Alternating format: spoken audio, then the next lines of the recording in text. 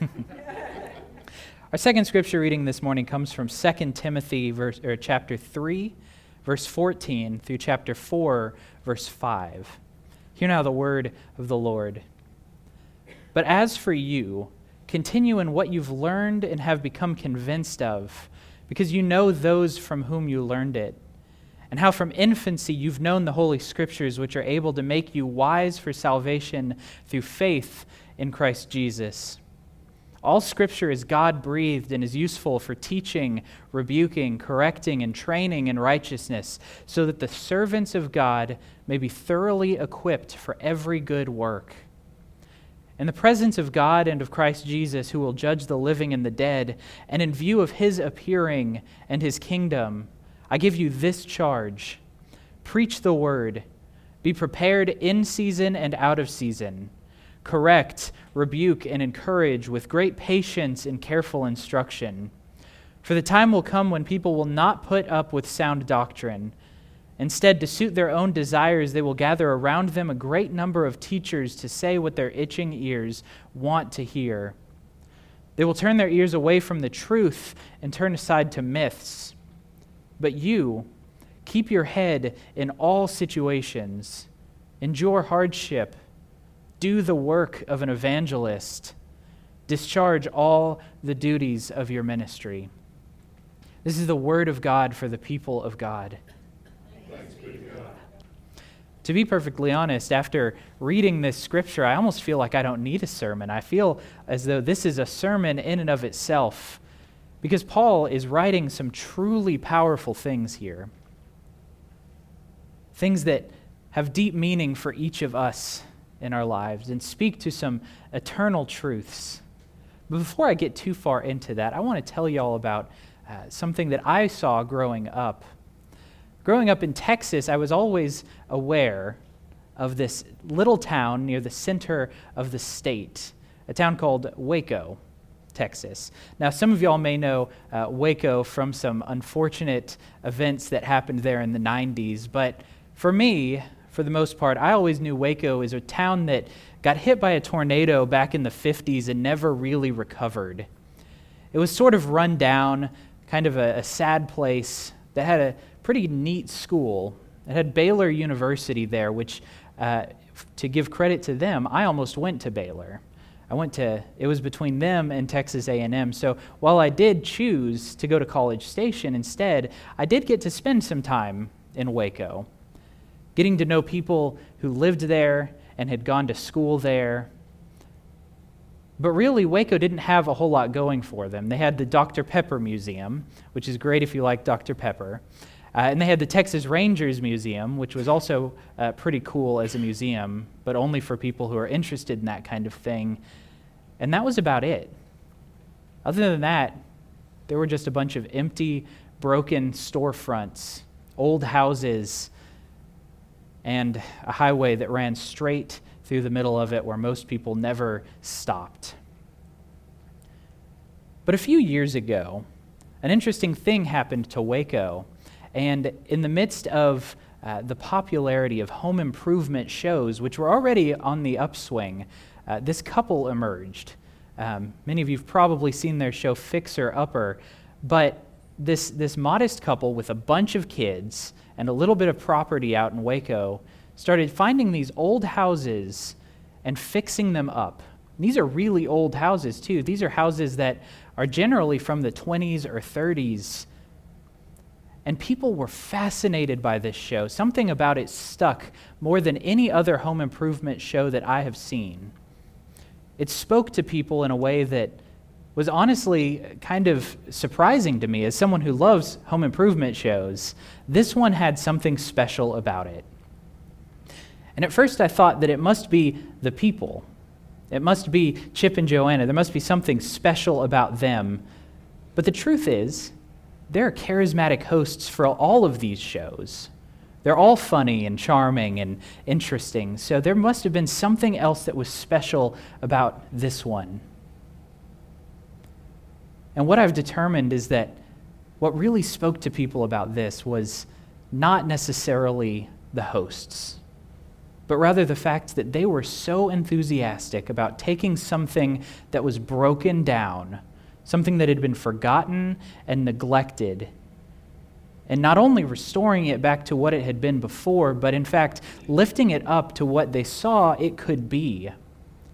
With their simple style and their personal charms and their little team of workers, they started taking Waco's houses one at a time and doing something amazing. And at first it caught on with people like me and other college students around the area and people who were just staying at home and needing something to watch on HGTV, but over time this grew to be a real phenomenon. They opened a piece of property in the middle of Waco in a really especially run-down part of town. And now, if you go there on any day, not just the weekend, you'll find lines that wrap all the way around the property for people wanting to get into a bakery or a gift store. You can go walk around Alabama even and see people wearing their shirts that say Magnolia Seed Supply. This is something that has moved beyond just Texas. It's moved beyond just this small town of Waco and has captured the imagination of everybody. And it's all because they have been using broken things to make something new and beautiful. But beyond that, it's not just the houses that have been changed. In 2018, Waco was one of the most popular tourist attractions in the country. Their tourist revenue grew by more than 6 times over the past 3 years. They weren't just breathing new life into these old, neglected houses. This was something that washed over their entire community, bled out beyond what they were working on, and encouraged others to do the same. Friends, the popularity of this show should tell us one thing more than anything else. That's that people are fascinated and captivated by the idea of renewal, by the idea that there's something beautiful hidden underneath years of neglect, something that's been forgotten but which is there if we're just willing to put in some work or look a little bit harder. People find something beautiful in seeing someone bring new life to something that's been broken down. This is what the gospel promises us through Jesus Christ, that we can be delivered from the brokenness and emptiness that we've known, from the days of darkness that we've gone through, but not just to something normal. It promises us that Christ will lift us up into new and full and abundant life beyond what we could have ever imagined before. But houses aren't flipped just because someone decides that they're going to pay attention to them, just because someone decides not to neglect them. They're fixed by intentional work. And they're not maintained just because somebody once decides to fix it up. But rather, houses are fixed through intentional work, through deep commitment, and through a willingness to focus on areas that need attention. And they're maintained through the habits and the routines that not only keep them up, but hopefully help them to age well over time, to become more personal, to become more loved, and to become a home. Over the next several weeks, we're going to be talking about the gift of renewal that we have through Jesus Christ. The promise that he has made to us, that we worship a God who's making all things, you and me included, new, who can take an old and broken or stagnant life and elevate it into something beautiful and perfect. What we need to remember about this, though, is that much like a house isn't fixed just by paying attention to it, the habits that we form are the things that shape who we are and who we become. You are made by the things that you repeatedly do. Habits are good and important Because the things that we practice, the things that we do when we can focus our attention and be intentional with our time are the things where when we don't have time to focus, we default to. What better place to start in looking at these habits than with Scripture? Scripture is a powerful thing. And as we spend more time studying the Word of God and searching the Scriptures that we have as a gift, we find that they reveal to us who God is. They reveal the character of God. As we read about the life and ministry and death and resurrection of Jesus, we're seeing who God is. It reveals what God has done. As we read not just about Jesus, but about all of God's work throughout the Old Testament and the New, through the ways that God walked with the people of Israel, protected them in times of trial, corrected them when they went off course, and guided them towards the fulfillment that came in Jesus Christ. And maybe, most importantly, they reveal something deeper than just these stories, because they reveal to us how God works. Because God, who's unchanging, God who's the same now as always before and always to come, works in the same ways. So as we study what God has done, we can begin to see what God is doing within us and all around us. See, Scripture is not made up of just stories. And though Jesus spoke in parables often, they're not just illustrations and they're not just metaphors, but they're also not just history. God's Word is so much more than any of those things. As we saw in Isaiah this morning, that promise still holds true, that God's words are never empty, but rather that the Word of God is a powerful thing, powerful enough, in fact, to change our lives and to change the world. And when we spend our time, when we make a time in our busy schedules and our busy days to focus intentionally on studying Scripture, when we make time to do Bible study, what we're doing is we're posturing ourselves to fix our eyes on God. As I said, the things that we do repeatedly form who we become. If we're people who make a habit out of looking to Scripture and looking to God every day of our lives, then when the time comes that we can't think about what's happening, that we can't think about what we're going to do, and we just fall back to our default, we'll fall back to looking towards God. The thing about Scripture is that it's not just applicable at certain times. It's not an artifact that lost its meaning long ago, and within our own lives, it's not just something that's useful when we're young or when we're old, but rather Scripture is useful at every point and at every season and stage of life. In joy, Psalm 47 tells us to shout words of praise to God. In sorrow, Revelation 21 tells us that God will wipe away every tear and heal every pain.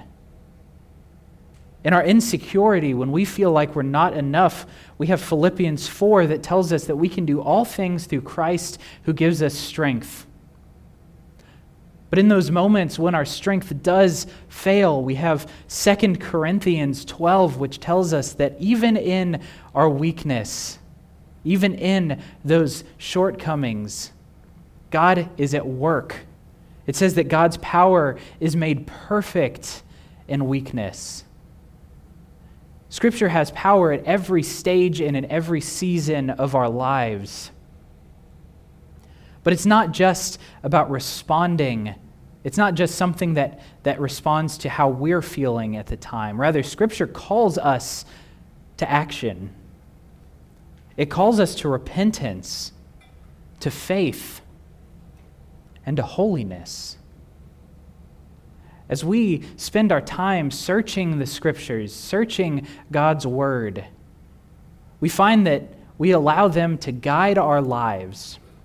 If you can make time in the morning or in the evening or during your lunch hour even to study the Bible, even for just a few moments, then what you'll find is that the messages, the eternal truths that are contained within it, start to shed new light on areas of your life.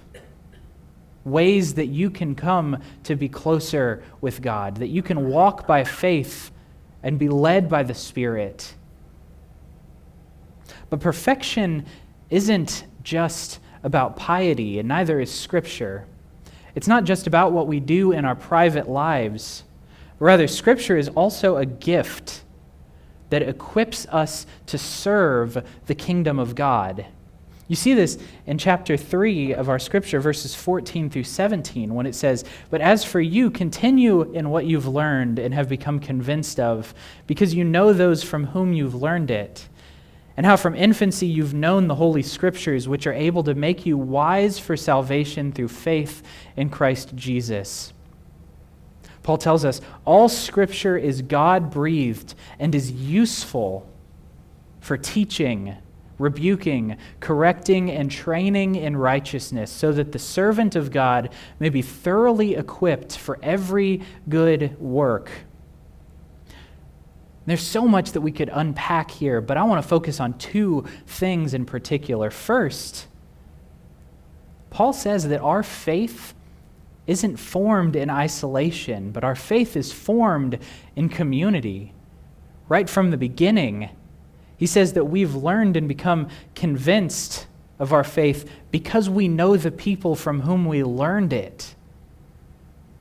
A holy community of believers is one that builds you up and draws you closer to God as you go, that walks alongside you, that guides you and gives you somewhere to fall back on in this walk of faith. But community isn't enough either, because it tells us that Scripture is useful, but it's more than just useful. Scripture is the primary tool that a faith community has, perhaps the only real tool for developing believers in their faith. A community that's built on Scripture is one that has itself centered around God's truth. A community that's built on Scripture is one where every member is in the habit of praying and searching God's Word so that they might see where God is at work. And when you're surrounded by people whose faith keeps their eyes turned back towards heaven, then you begin to learn how to keep your eyes fixed on God as well. And Paul continues on, beyond just your formation.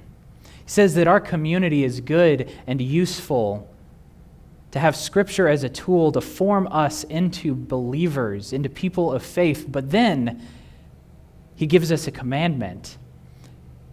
He says in chapter 4, to go and preach the word, to share the good news of the gospel.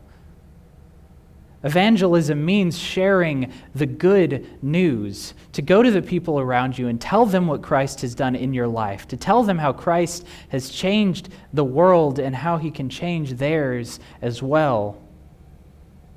He tells us to correct and rebuke and encourage one another, not only to help steer each other in the right direction, to keep us close to Scripture so that we remain close to God, but then to encourage people as they're corrected. We're not just called to point out what other people are doing wrong, but rather to raise one another up in perfection and holiness as we go.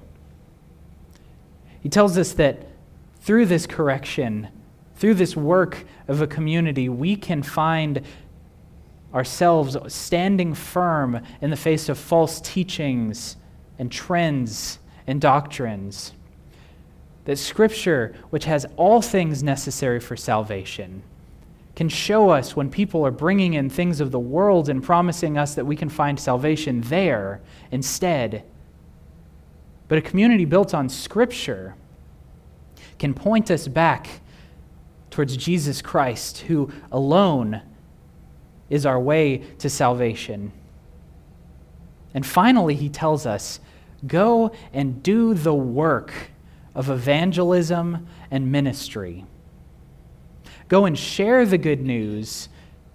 Go and be an evangelist to the world around you. Tell them what God has done and show them through your ministry and through your life what God is doing.